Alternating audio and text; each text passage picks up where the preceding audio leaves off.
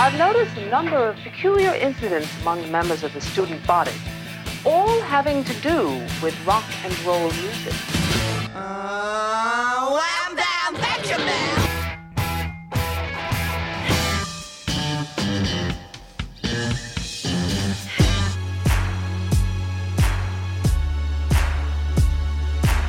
Now, if you don't think this song is the greatest song ever, I will fight you. Esperanza Spalding has dazzled audiences with her virtuosic bass playing, and on her latest album, she's exploding all genre boundaries. I'm Jim DeRogatis. And I'm Greg Kot.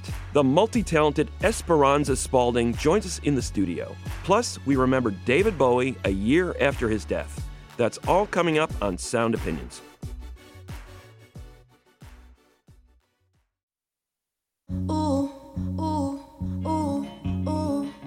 This is Sound Opinions, and today we welcome Esperanza Spalding to the show. What a story, Greg. This young woman was a child prodigy on the double bass, went to the prestigious Berklee College of Music, not only graduated from there, but became an instructor. Debut album, 2006, began playing with heavyweights like Wayne Shorter, Prince, Herbie Hancock, won the Best New Artist Grammy in 2011, primarily known as a jazz musician.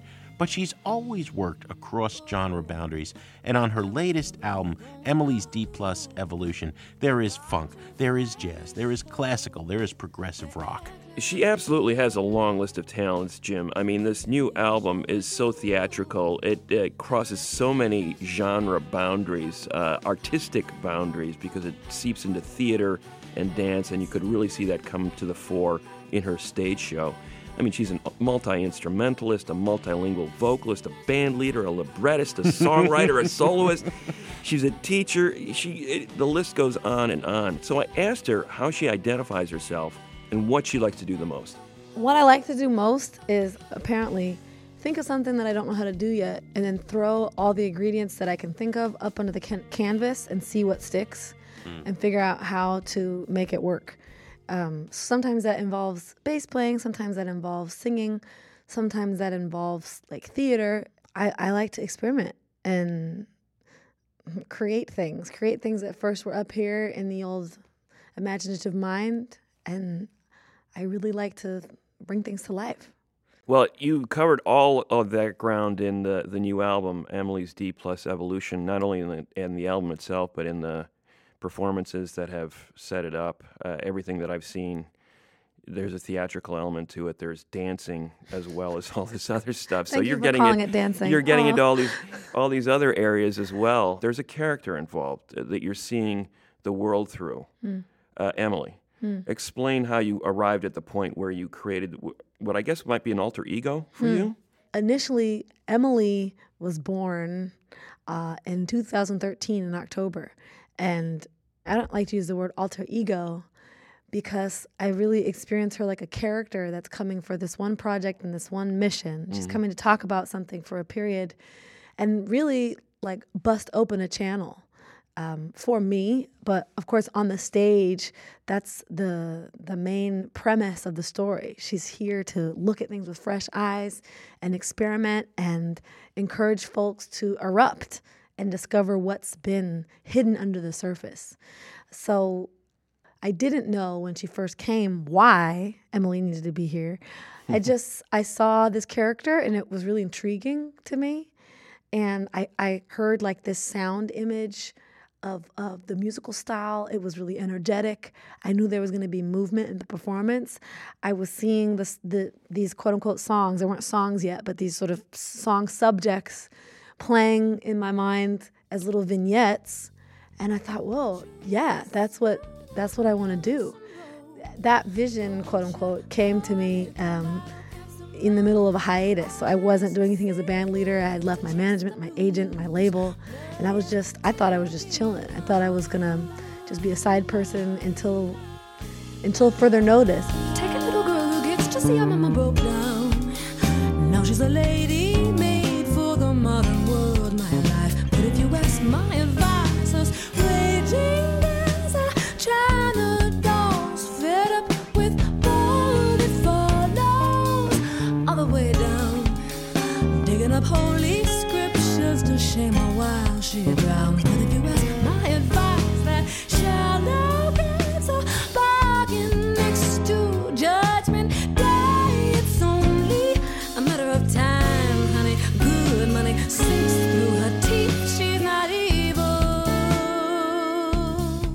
Emily was your middle name, right? It is my middle name, It yeah. was Esperanza Emily Spalding. So how much Esperanza's in Emily and how much Emily's in Esperanza? Well, what you just said of Emily being my middle name is the perfect allegory for what she is. It's something that's in the middle that hasn't been used. So when I think of Emily's in the middle, I think like Emily is within. She's inside. It really feels like there was this creative force and creative curiosity that I wasn't exploring. I didn't know that, like I said, when Emily was born, but now I understand that Emily was like, hey, you need to play more. Like there's other things that we need to do out here that you need to do, like move, act, dance. Stop being so serious, stop trying so hard to like show that you know what you're doing. And I've understood now, I had a lot of hang-ups about needing to prove that I could really play because I felt like so many people saw me as just like a pretty lady that was lucky. And I think all through my 20s, even before anybody knew who I was, that I had to show that I was a real musician and that I was here for this music and that I could play bass and that I wasn't just messing around. And I think part of Emily coming was like, F that. Right. You know you can play. If other people can't see that, that's their problem. You know why you do the music. That's not going to go away. Like, do what you want to do. Play how you want to play. Like, I was hearing and imagining and thinking more than I was allowing myself space to explore. Yeah. And part of the urgency to me of doing this project with all its challenges and ups and downs is I think a lot of artists, a lot of humans struggle with that. You struggle with trying to break through other people's projections on you that you feel like first you have to prove wrong before you can do anything else. Like you have to earn the right to just go do your thing. And that is false. There are no perfect amends here. You get to just keep on getting there, getting there. There's no promise or test here. You get to just keep on getting there, getting there. Soldier, no virgins or saints here. You get to just keep on getting there, getting there. All good children and evil are even here, just getting there. War man's cross on their shoulder. You are a voracious music lover. I know you Correct. listen across genres and across eras. Are there other performers, musicians, who have channeled characters that you took inspiration from for Emily? Like, whether it's David Bowie and Peter Gabriel or Tori Amos and Lady Gaga. I wonder, how much of that was in your thinking in creating this character? Well, I became aware, I suppose, of character and theater and dramaturgy as like a resource for performance because throughout 2013 and a little bit in 2012, I started to get into libretto writing. And so I started to look at music performance that involved character and storyline. And then I started to look into more theater work and I started realizing like, whoa, dramaturgy, like acting, I wasn't looking for the resources to fuel Emily, but rather the idea of her being a character, I think, grew out of the osmosis of just checking out on YouTube all this theater stuff. Then there was a place to run and look when Emily came to the forefront as a character I was going to play. 'Cause I'd never done anything like that before. Like what? What were you YouTubing? Well, I kind of tripped out when I discovered Samuel Beckett. One mustn't laugh at these things, Nag. Why do you always laugh at them? Not so loud. Nothing is funnier than unhappiness, I grant you that. Oh. Yes, it's the most comical thing in the world. There's a poet, an author/poet called Ruth Krauss, and she had written a bunch of poem plays, which are these like quote unquote unstageable poem plays. They could be poems, but they're written to be staged. And I felt like the room that she leaves for the reader's imagination is so generous. And I really resonated with that mode of performance. And it was really fun to read the director's interpretation of how they would stage it. It'd be something like 300 people walk into a station, 500 trees appear, the station exits. Right. It's hard to stage, but it leaves a lot of room for obviously directorial interpretation. And as the viewer or as the reader, as I'm sure just happened in your brain, like it lands and your creative mind goes, whoa! And I love it. That's intriguing to me. And there's a piece of that, what just happened in your minds when I quoted that, which was an indirect quote just for the record, that I think improvisation does, like jazz improvisation does. You hear something get set up and you don't know where it's going to go. And when you hear like the melodic poetic conclusion, it's like, your brain does the counterpoint and the math, and you hear the full phrase. And I felt connected in theater. I felt the connection from dramaturgy, from what I've been doing in jazz. And honestly, I feel much more satisfied incorporating the improv of music and the improv of staging and acting than I was just being a bass player. And I didn't realize there was something missing. And once I realized that there was, I said, okay, well, here we go, guys. It's time to look like a fool for a couple years and figure this out. Ochre, ivy, brick, and leather-bound books built up by heavy lot crooks with unburdened minds of bastardized Darwinian logic projected as art evidence on backs and faces of our ancestral culprits, wasted toiling as a majority on plantated crimes.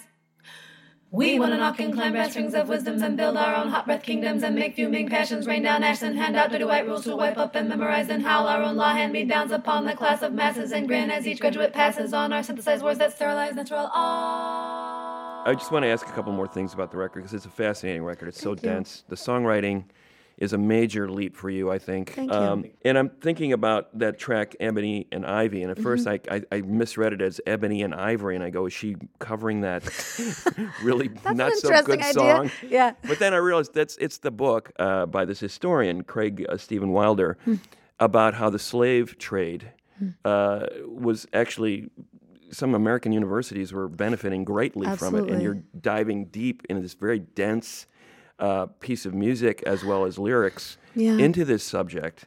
And it seems like that's, to me, the big leap here in this record is that these lyrics are really, not that you weren't saying anything before, but you're really sending across some powerful messages in what you wanted to write here. Why specifically that book and in that track? Why did you choose to include it in this record? Well, I had picked up this phenomenon from myself, from my own personal experience and friends I grew up with, where we, say me and people who've gone through this, feel like we have to have our intelligence verified by an academic institution. Like we don't trust our own experience and our own experiential intelligence from living a life in this culture, in this world. And once you subject yourself, I would say, to like institutionalized intelligence verification, it's really hard to make it through without assuming the ideology of that institution. And remember, the institution, for instance, let's say one of these Ivy League schools whose founders and presidents were receiving money and funding from slaveholding families, were producing material to justify the behavior, the slave trade that was funding their institution. To a big degree, I think we still defer our sense of value to these institutions, and a lot of the ideology within is very classist, and woven into the system is a philosophy that says, if we can't prove that you're intelligent, you're really not. And I really don't think that's fair. So that song initially wasn't speaking to, the history of slave trade being involved with Ivy League schools and their perpetuation. It really was about how disenfranchised people believe that they'll be justified and their value will be proven if they can just make it through the system and get that degree on their back to say, like, I'm somebody. And the question in that song is, so then what? Now what do you do with that? Right. Do we really know why we're pursuing that? The simple answer may just be, I just wanted somebody else to affirm that I'm good enough, Right. Imagine how many versions of brilliance are squashed and squandered because the institution teaches you that you're not worth anything unless you can prove it in that model. It's been hard to go outside, rolling good and act happy, and pretend that the ivy vines didn't weigh our branch down. It's been hard to go outside, but we're finally happy when the sage on the mountain now is a planter of them all.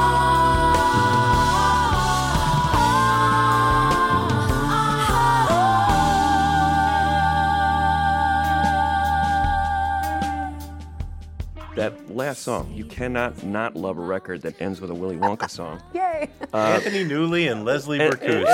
And Such a sort of great song. flipping the script a little bit because it's a temper tantrum in the movie, and Veruca Yes. Salt meets her demise. Yes. But here, this seems to be an expression of everything. It's a There's a celebration. reason it's the last Yes. song on the record. Yes. Yeah. Well, whew, that's just such an amazing song. It is. Oh my God. When I was writing this arrangement, I would check in with the original recording. The arrangement is crazy. Like when you're a kid, you don't notice it because you just watch the movie. It's so creative and freaky, the original song. I love it. That is a psychedelic rock album. It's totally psychedelic rock. I want a party with roomfuls of laughter, 10,000 tons of ice cream. And if I don't get the things I am after, I'm going to scream.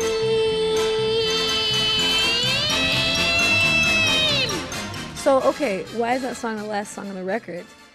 Mainly because I identify with the message of that song. And I say, hell yeah, I want it now. Like, there's nothing wrong with wanting the world. That we're kids. We're supposed to want the world. That's what they tell us we can have. The tricky thing in the end of that movie is that she's only, 11? And she's already a product of her environment. But somehow she gets all the blame. Like, that is so crappy and so typical. Like, we scapegoat the product. So she gets dumped down as like a bad egg. But she was trained to be like that. Because of course kids want the world. She's 10 or 11. Like, how come she's the bad egg? Like, there's the basic sentiment of I want the world is good. Like, yes, you should feel that. It just, I think it got twisted. Like, unfortunately, it was focused on the wrong kind of how to get that. She was Well, taught it's the selfishness, right? I want to lock it all up in my pocket. that. So right? I changed I it want to- the world, but I don't want you to have That's right. it. That's I the changed problem. the lyric to I do want to share it. Yes. Because I do want it, and I do want to lock it up in my pocket. That's fine. Some of it's for me, and some of it's for you. We live in a consumer culture. We're supposed to want it all. So then what? Like, what do you do when you have it all? Share it. Okay? Well, there you go. You got As to long as share you half know- the Wonka bar. Yeah, you have a party, rooms full of laughter, 1,000 tons of ice cream. Nothing wrong with that. Just share it. I want the world. I want the whole world. Give it to me now. I want it now. I want it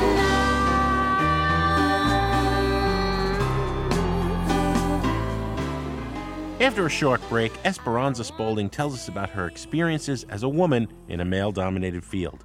And later we'll reflect on David Bowie's legacy a year after his death.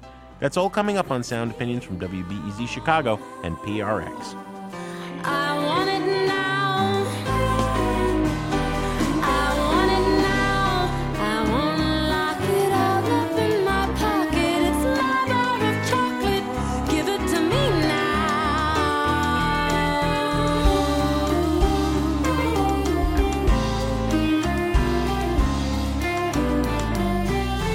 I want to wear it like braids in my hair, and I do want to share it. I want a party with rooms full of laughter, 10,000 tons of ice cream. And if I don't get the things that I'm after, I'm going to scream.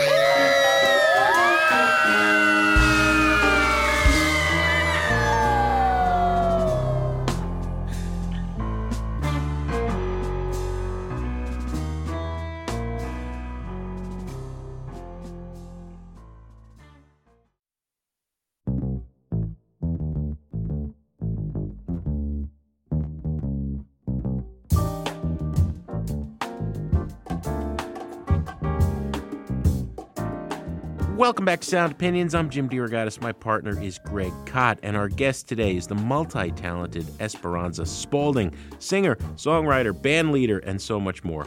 She first came to people's attention as a bass virtuoso. Music conservatories in the jazz world are notoriously competitive and male-dominated environments, so I asked her if the fight was continuing for women to be taken seriously as players. I don't know. It's not a fight now. I actually assume responsibility for allowing myself to go down that rabbit hole, Ultimately, we are not at the mercy of the yes or no of some men. I'm saying as musicians. I don't know what it was like 20 or 30 years ago, but now if you can play, you can play. As a woman, people are always going to project their stuff on you, whether you're good looking or not. People are going to project it on you. It's part of the culture right now.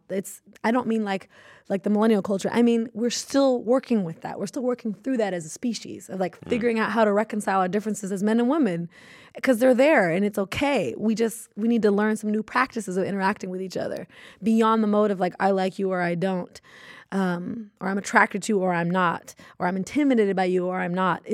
We've got to move past those paradigms and those dynamics. Did you see the film Whiplash? No. That made, interesting.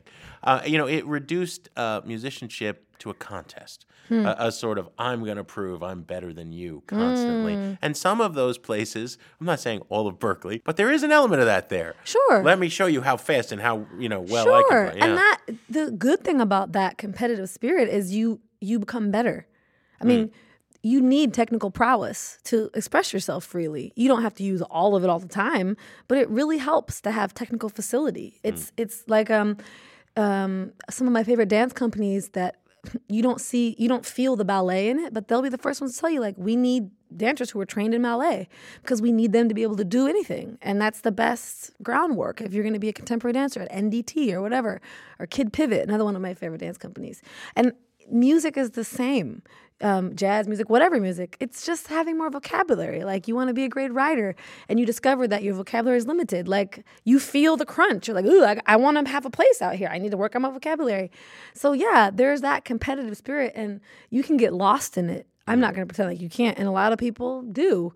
But I think it's a good requisite. I think it's okay that you feel that pressure, that fire under your butt.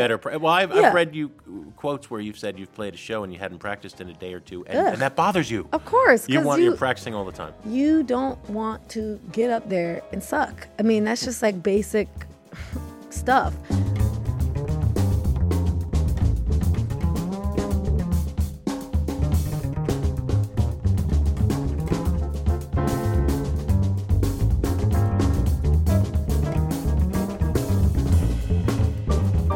I can say, back to your original question of being a woman in this music, almost everything as a professional woman that I want to get involved with is a boys' club still. And that's the work that we have to do at this time in human history. And I'm okay with it. The problem when I was younger is I was really insecure and I took it really personal when somebody, even if I did a great job, I think folks could see that I was looking for their affirmation that I was okay. And some people would seize it and be like, yeah, you sound good for a girl. Oh. And I would let that work on me. I would play along with their power trip. And now, fortunately, I'm less susceptible to that. I feel like my way of breaking the stigma is just being hardcore, what that means to me, not as it relates to masculinity or testosterone or competitiveness, but being all that I know I have the capacity for and kicking my own butt and really showing what it is I'm here to do. And I figure people will figure out that it's not a gender thing and it's not a race thing and it's not a face thing if it stands on its own. But I wouldn't want my work to be propped up just because a woman did it. Right. Obviously. Where is the throne for you whose tender strength can heal 1,000 souls?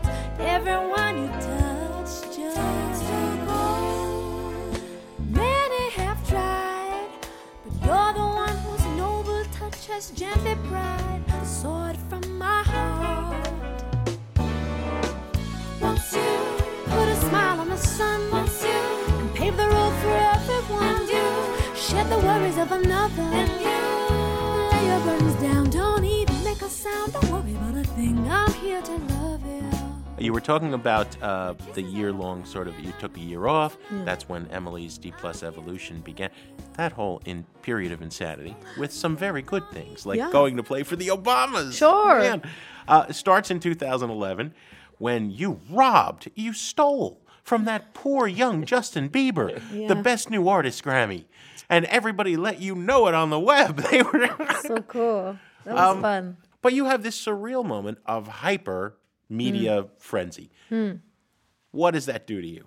And then what leads to you eventually saying, I got to take a year off from this? What I loved about those next 2 years is that these venues, we were playing the same kind of venues that people like me would play, but I started to notice that the demographic was shifting. Like there were different people coming in because they wanted to see like, what's this girl all about? And I was so grateful that the music we were playing was Chamber Music Society.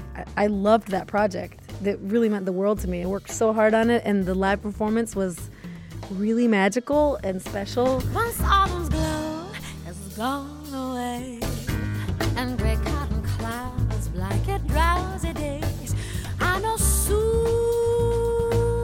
you'll come take the whip of the wind, and bathe the naked branches in warmth and light. You're the winter sun. Ooh, bathe my naked branches in warmth and light. And I just felt like, yes, everything's coalescing. Like we put in all this blood, sweat, and tears of this project, and it works, and people are coming, and it's people who wouldn't have come ordinarily. So the Grammy didn't cause any pain or strife. It just was awesome. It was like a great spotlight. What started to get crazy is me not knowing how to organize a team. They don't teach you leadership skills at Berklee or like business management skills. So I felt like a lot of just the day-to-day managing of a quote-unquote career was falling into my lap, and it was too much for me. I didn't know how to do it. And I said, like, I'm not here to be like an email checker and a phone call haver. I'm here to make stuff. I'm here to play. And that was the thing I was doing the least. I said, shut it down. Pull the plug. Shut it down. Everybody has to go bye-bye. Bye manager, bye agent, bye everybody. Like Esperanza needs to figure out how to get back to doing her job. So that was fall of 2013 through 2013, the beginning of 2014. And then I got tricked into joining a band with Jack DeJohnette, and I'm so glad that I did because that was amazing. And in that like hiatus from being, responsible for all these people, I just played. And in that space, like I said, Emily played emerged. with some of the best drummers ever. Some of the best. Everybody. I got to play with Tom Harrell. I did a bunch of gigs with Fred Hirsch. It was the richest year, and I was quote unquote doing nothing. It was the best.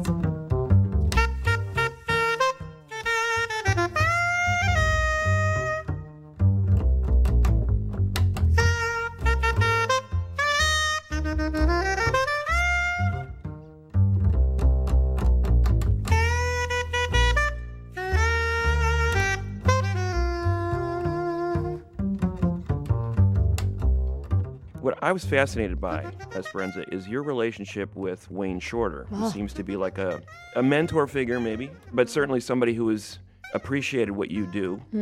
And the way he defines jazz is the way you seem to be utilizing it. Well, Wayne, we could just have a whole session talking about him. He really is beyond genre, and I see him as the seminal genius of our time, He's such a philosopher. Most of us have never read his writing because it's unpublished, but he's an amazing writer beyond music. Illustrator, he's a painter. He writes for symphonies. He writes librettos. He wrote a piece that Renee Fleming sang. He put music to Maya Angelou's poetry. He's just this giant creative force. And I actually feel like in some ways, culturally, he's stigmatized because of the tag jazz. Right. Because there's like an aesthetic or a historical connotation because of his age, the number. I think the musical culture hasn't caught up with him. They still place him in like the 60s and 70s and 50s, and he has continued to expand since he was born. And I've been fortunate, so blessed and fortunate enough to get to work with him and spend a lot of time with him when I was working on libretto I mentioned. So that's really when he and I connected, and I got to spend time with him and share with him what I'm working on. And he was a big champion for Emily's D+ Evolution. As I started to kind of like meekly whisper this idea that I had, he was like, go for it. Yeah, bust it open. And he is the first person that I heard say, the definition of jazz is I dare you. Mm-hmm. And that means I dare you to yourself, too, as well as like I dare you, anybody who's here, like sharing this experience with me of the live performance. So to be clear, at some point we're going to have an opera with music written by Wayne Shorter, and you've written the book. Correct. That's coming down the pike. So we did one piece 2 years ago that he wrote called Gaia. It's about 23 minutes long, and it's not like narrative. It's I wrote the libretto just in like kind of first person, speaking on a theme about Gaia, and my mission there was to incorporate all the imagery and ideas that Wayne wanted the the lyric to communicate.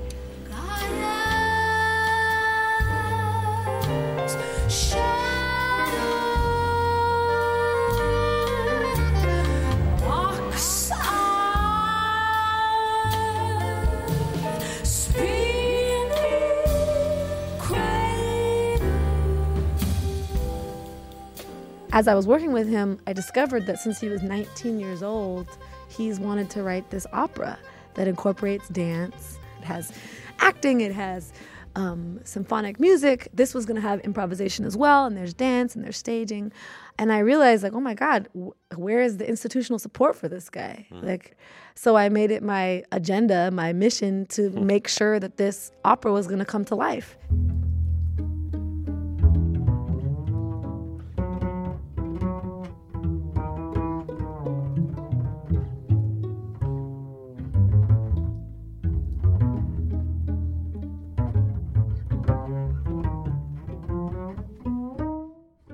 What drew you to the bass? You are most identified with playing that instrument, even though you can play others, but that seems to be your choice of your voice. I wasn't looking for the bass. I was a violinist, and I just used piano. I still use piano just as a compositional tool, you know. I wasn't serious enough to ever really practice it. We didn't have any music program at our high school, if you even can call it a high school. It was an arts school. And for some reason, the school bought an acoustic bass. I don't know why. I don't know why they bought that instrument. We did not have a music program. But anyway, they did. Maybe they were trying to cultivate one. Anyway, maybe somebody just donated it I don't for know, the tax they bought write-off. I know they bought it because they bought it from, I bought it from them later. Money, wow. Cash money. I worked all summer and I bought that crappy bass from them and I still own it. But anyway, this bass appeared in the room and I went in there with our engineer scoring teacher / he was like a music teacher in the school. And I pick up this instrument. He comes in and he said, "Oh, you want to play bass?" And I didn't, but I just was messing around and I liked to play music. So he comes in and he sits down at the keyboard and he's like, "Okay, so here, let me teach you a blues progression." He's like, you go to 1, then you go to 4, and blah, blah, blah. And he shows me, he's like, and basically you just play the root on beat 1 and then play scale tones in between so you can outline the harmonic sound. And I'm going like, okay. So we just start playing and it was like the best feeling. I had never explored improvisation or jazz or bass, but I got it. It felt very instinctual. And I honestly just was obsessed with the tone. You know, I'm coming from violin. That's a lot of screechy up in your ear as you're practicing. Yeah.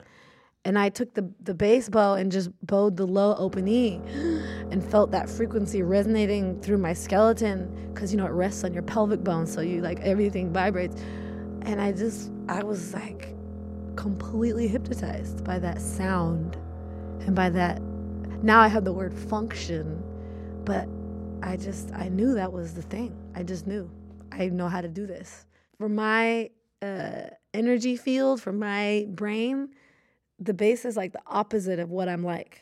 It's the diametric opposite of like how I am. And I think I need it. Like, to be okay. It's like my daily medicine grounding thing. I'm dying because you described that bass progression so eloquently, and clearly it's still in your head from the moment you picked up that instrument and how it felt. And we don't have an upright, but you have the electric. Can you just play? I mean, just to illustrate to the listeners what a blues progression sounds like on a bass guitar. Because people don't know what 1/4. So. What was it that resonated with you on those sequence of notes, that you played? Basically, these are not like, there's bebop blues progressions. There's all kinds of variations on the blues. But the first basic thing that I was shown was you start with this chord. You hear that? Mm-hmm. And then it goes to this chord. Then it goes back to the first chord. And I'll play the whole thing in a second. So I'm playing all those notes in between the root this so you can hear the tonality of each chord. And then you go to 4 again. And then back to 1. That's the really basic one. Then it goes to this chord. Back to this chord. And then back to the original chord. So that's the super, super, super, super, super basic one. Mm-hmm. And I'll just play through that a little bit with a couple of variations. So.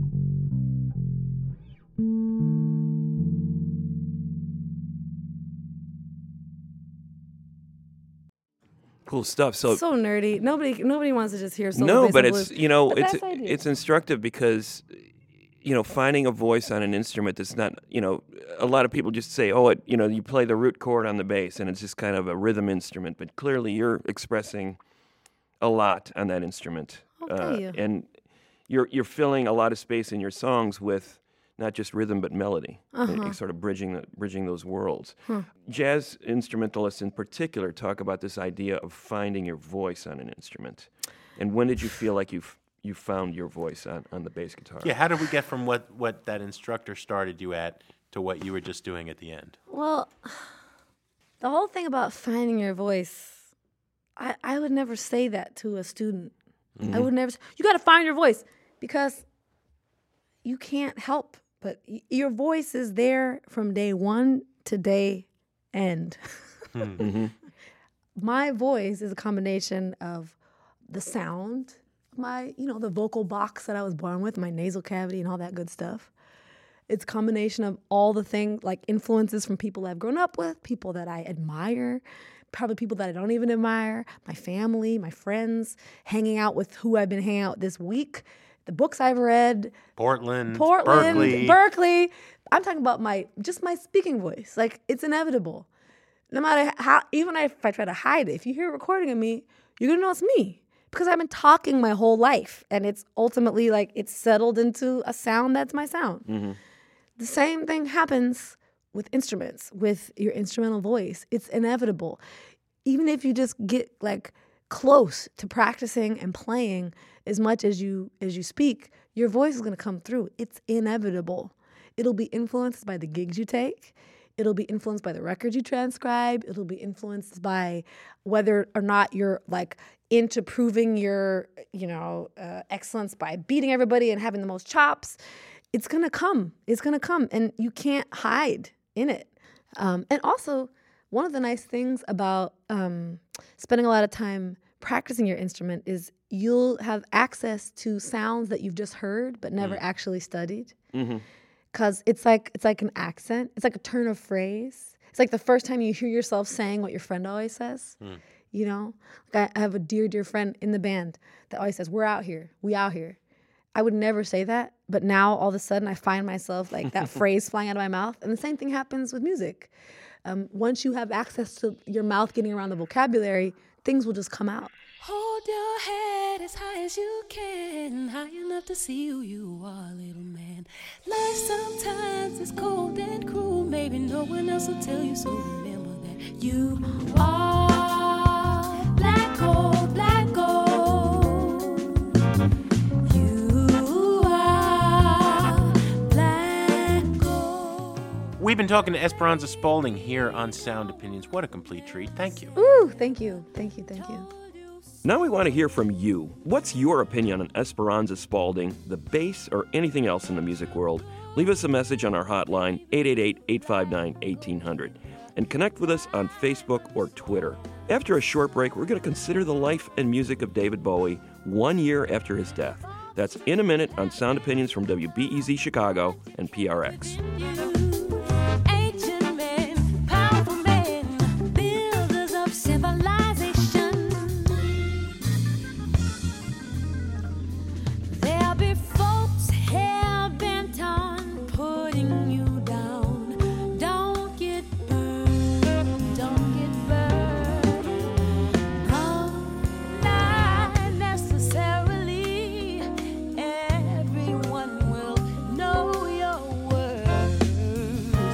No, no, no. All your words. Think of all the strength you have in you, the blood you carry within you.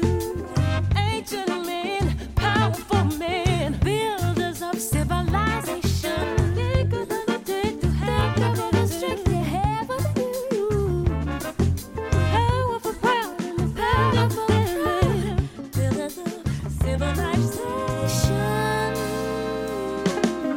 Hold your head as high as you can. High as you are. I'm a black star, way off my money, I've got game. I see right so wide, so open heart, it's pain. I want equals in my daydreams, diamonds in my eyes. I'm a black star, I'm a black star. Something happened. Welcome back to Sound Opinions. I'm Greg Kot with Jim DeRogatis, and that is the title track from what proved to be the final studio album from David Bowie, Black Star.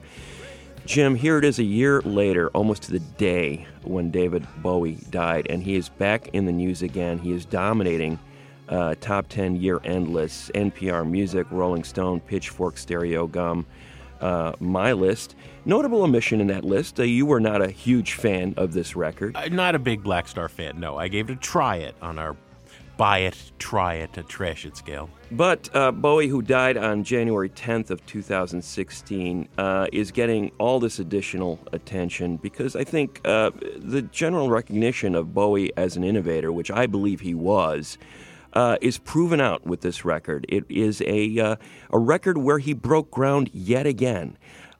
In the fifth decade of his career. You know, we looked back at Bowie's legacy earlier this year and wanted to play a bit of that now on the anniversary of his death. Specifically, we wanted to talk about one of Bowie's most famous songs, Space Oddity. And we start talking with Tony Visconti, his longtime producer. Yeah, Tony Visconti's also worked with Esperanza Spalding. We'll start this excerpt from our hour-long special about Bowie, talking to Visconti about producing the album, Space Oddity. He didn't know what he wanted to do, and my job was to channel him. Like, we have to pick a genre, David, okay? What are we going to do? You know, what are we going to do on your first album? So David started writing these songs on the 12-string guitar, and he wrote them pretty quickly, and these are all the songs that are on the first album I produced with him, the Space Oddity album. Yeah. So we got him going in a direction. It wasn't the best direction. I mean, a lot of Bowie fans love that album, but I cringe when I hear it. It still wasn't right. Really? I mean, Space Oddity is considered, one of those perfect songs, you know? Well, I have to tell the Space Oddity story then. Mm-hmm. I didn't produce it. Yeah. Right. Was the you didn't do. I didn't like it. And how did you miss that boat? I recorded most of the album, or I rehearsed the album with the group. And at the 11th hour, and this is what he'll always do, and this is what he's traditionally done now since I've met him, he writes one of his best songs at the end of the album. Because the pressure, he needs to be hyped up, he needs to be pressurized to create, unlike other artists who like to go away to the countryside and write. He brings a song to me, and it's not folk rock. It's like nothing we've started to record or rehearsed. And also, I listened to it closely, and I said, David, you're stealing things. I said, Here Am I Sitting in a Tin Can, that's right off the Bookends album by Simon and Garfunkel. He was the ground control to Major Tom. He's putting on a John Lennon voice there, and there are like a few Beatles alliterations there. So I said, David, this is one big cheap shot. And that's the exact expression. And he looked at me very painfully, and he says, I know. He says, but the record company likes it. I was full of principles in those days. I was still hippie-ish. And I said, I can't do this. And he said, okay, what should I do? I go, well, Gus Dudgeon, who was my friend and an engineer that we used, his office was 2 doors away from mine. I said, Gus would probably do a great job on this. And when I heard it, I regretted it instantly. I thought he did a marvelous job, and I thought the song was great. Mm-hmm. The next time I saw David, I said, this is really great, and congratulations, and I think you and Gus should finish the album together. He goes, no, I got that over with. Let's you and I finish the album. That's Tony Visconti talking about working with David Bowie on Sound Opinions in 2008. As he said, he did not produce the song Space Oddity, but he worked on the album with Bowie. We've got to talk about that song, though, Greg, because it's the place that any discussion of Bowie has to start. Released in July 1969, the same month that human beings first walked on the moon with Apollo 11. What is great about this song? My friend Glenn Kenny, who's a film critic for VanityFair.com, wrote a wonderful piece about Bowie the actor. And he said there is no difference between Bowie the actor and Bowie the musician. And what I love about this, it's a one-song, catchy single, entire rock opera in the sense of playing different roles. Ground control, talking to Major Tom. Major Tom's circuit's dead. He's lost, right? He doesn't know where he's going. This is a heck of a thing to say when we don't yet know that the 3 men who we sent up into space are coming back, right? We didn't know what was going to happen when they landed on the moon. You've already used the word innovator, and I don't think that's Bowie's strength. We've tussled about this at various episodes of Sound Opinions. I think he's a synthesist. I think he heard things that were going on in the underground. He was particularly influenced by Pink Floyd and tracks like Interstellar Overdrive. He covered Syd Barrett famously. He knew about Hawkwind and their space operas. I think he was taking the space sci-fi art rock thing and putting it into the mode that he knew best. Remember, he'd been a struggling folkie somewhere between Dylan and Donovan at the start of his career. Smiling girls and rosy boys, come and buy my little toys. Monkeys made of gingerbread and sugar horses painted red. Did not make a mark in the 60s, really. It was only at the tail end of the decade, 1969, it's halfway over, when he really comes on the map, and then he would epitomize the 70s. I think the roots of so much of what Bowie would do throughout his career can be found in this one song. So the place to start any discussion of David Bowie has got to be Space Oddity. Here it is on Sound Opinions. Ground control to Major Tom. Ground control to Major Tom. Take your protein pills and put your helmet on. 10. Ground control 9, to Major Tom. 8, 7, 6. Commencing 5, countdown, engines on. 3, 2. Check ignition and may God's love be with you.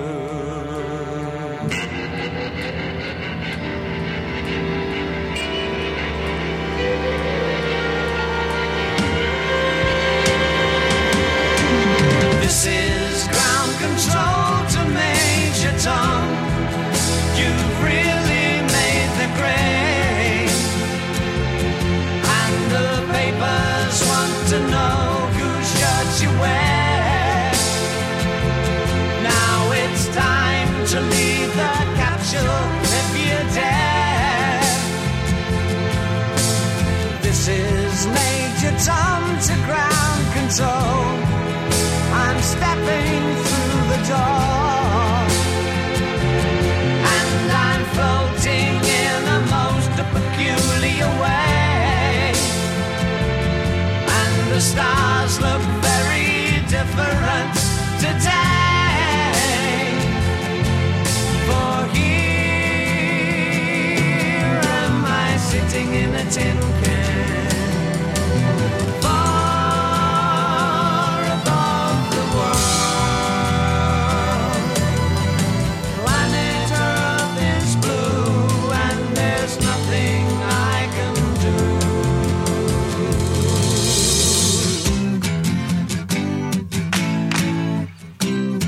That is David Bowie with Space Oddity, one of the most famous songs of his career. And Jim, you and I addressed his entire career in a full episode of Sound Opinions, which you can hear at soundopinions.org. Black Star, that is the record of the moment, though, Jim. A year after its release is being hailed as one of the best of the year. Now, Jim, at the time when we reviewed this record, we debated about the merits of it. And, you know, I was of the opinion that we really weren't going to get a sense of its actual worth until we removed it from the context of his death, which caused a lot of people to, you know, want to love the record because they love Bowie so much. Well, I think that's still happening, Greg. I don't think it's one of the 10 best albums of the year. I gave it a try it when it came out. If anything, I think it's sunk in my estimation. I don't like Bowie tinkering with the jazz stuff. By the time I got to New York, I was living like a king. I made the comparison when the album was reviewed on this show to Double Fantasy. I think it's impossible to divorce John Lennon's last recording from the fact that he was assassinated. I think it's impossible to divorce Black Star coming on the heels of Bowie's death. You know, there's so much love for Bowie. I think that's what we're seeing reflected here. I just don't think it was that strong an album. See, I think the comparison there is false because I think when we look at Double Fantasy now, we see it as a very conservative album by an artist who was very much out of touch when he made it. He was making a John Lennon record. It's a nice record, but it clearly wasn't an innovative record. Whereas I think Bowie was an artist very much in touch with what was going on around him and, in fact, innovating in a way that stamps him as one of the great artists of our time. I put this record in the same category as Low or Station to Station in terms of the way it innovated. There's no Eno. Oh, yeah, we're right. Well, there you go. And, you know, the point being that he was able to work with different collaborators throughout his career and do some really great things with them. I mean, the fact that he was working in the jazz realm, he really hadn't been there before. And to take this music, this pop overlay, and combine it with these jazz voicings and these jazz textures. I mean, I'm hearing some musical textures on this record that I'd never heard from Bowie before. So I give him high points for not only innovating, but for making a record that, for me, a year later, after listening to it, removed from the context of his death, still really holds up. Yeah, well, you made that point when we reviewed it. It would take a year to sink in. Me, I'll still go to Low, Lodgers, Heroes, and Ziggy Stardust and the Spiders from Mars. But as always, we want to hear from our listeners. Did Black Star make your list of the best albums of 2016? Leave us a message on our hotline, 888-859-1800. Greg, what's on the show next week? Next week, Jim, we have songs that say, I'm sorry, in so many words. So many people wait for us to say that every week. Greg, we have some thank yous to say on the way out. Esperanza Spalding was recorded by Adam Yaffe, and Sound Opinions producers are Brendan Banaszak, Evan Chung, and Alex Claiborne.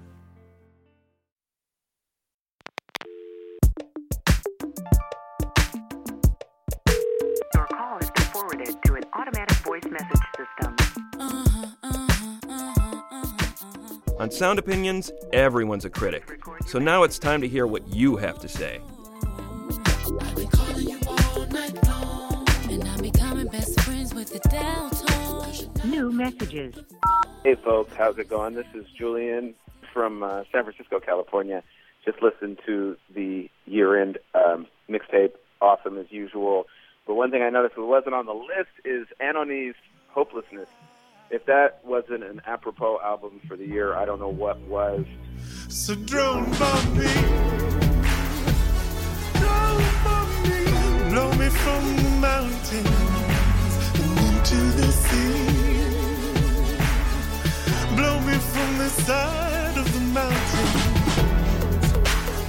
blow my head off, explode my crystal guns.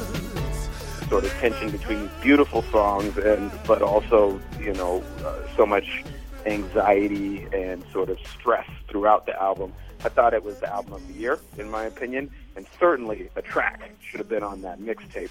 But thank you all for what you do, and thanks for another great year. Looking forward to 2017. Hopefully better music, less drama. All right, peace. Hi, guys. This is Tom from Las Vegas. Thanks for remaining my main source of hope and inspiration. After living through a presidential assassination, the Cuban Missile Crisis, virtually endless foreign wars, race riots, political assassinations, domestic and foreign terrorist attacks, and remaining the eternal optimist, 2016 changed that. For me, the only song that sums it up, You Want It Darker, by Leonard Cohen. And somehow, fittingly, his light went out. Magnified, sanctified be thy holy name. Vilified, crucified in the human frame. 1,000,000 candles burning for the help that never came. You want it darker.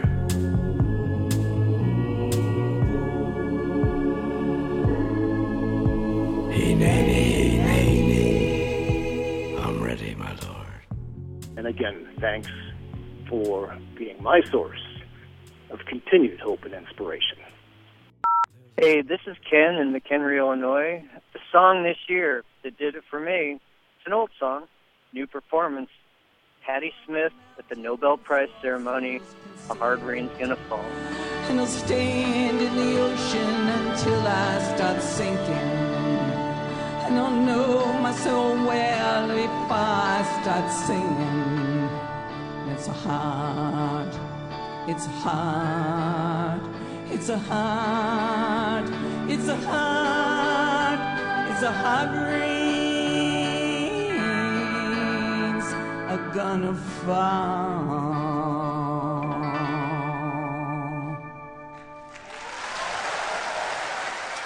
Amazing performance. That's it.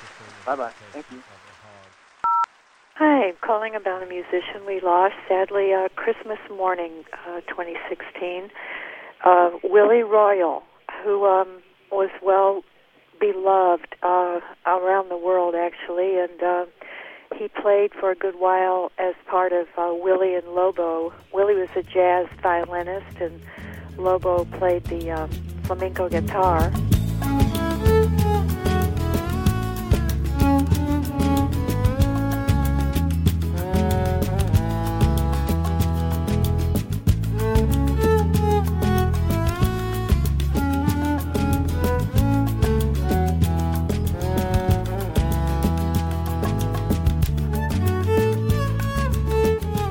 Willie was just a very, very sweet, wonderful, special man, and just a genius on the violin. Have a good one. Bye-bye. No more messages. To give us your opinions on Sound Opinions, call our hotline, 888-859-1800. We'll be back next week with more Sound Opinions, produced by WBEZ Chicago and distributed by PRX.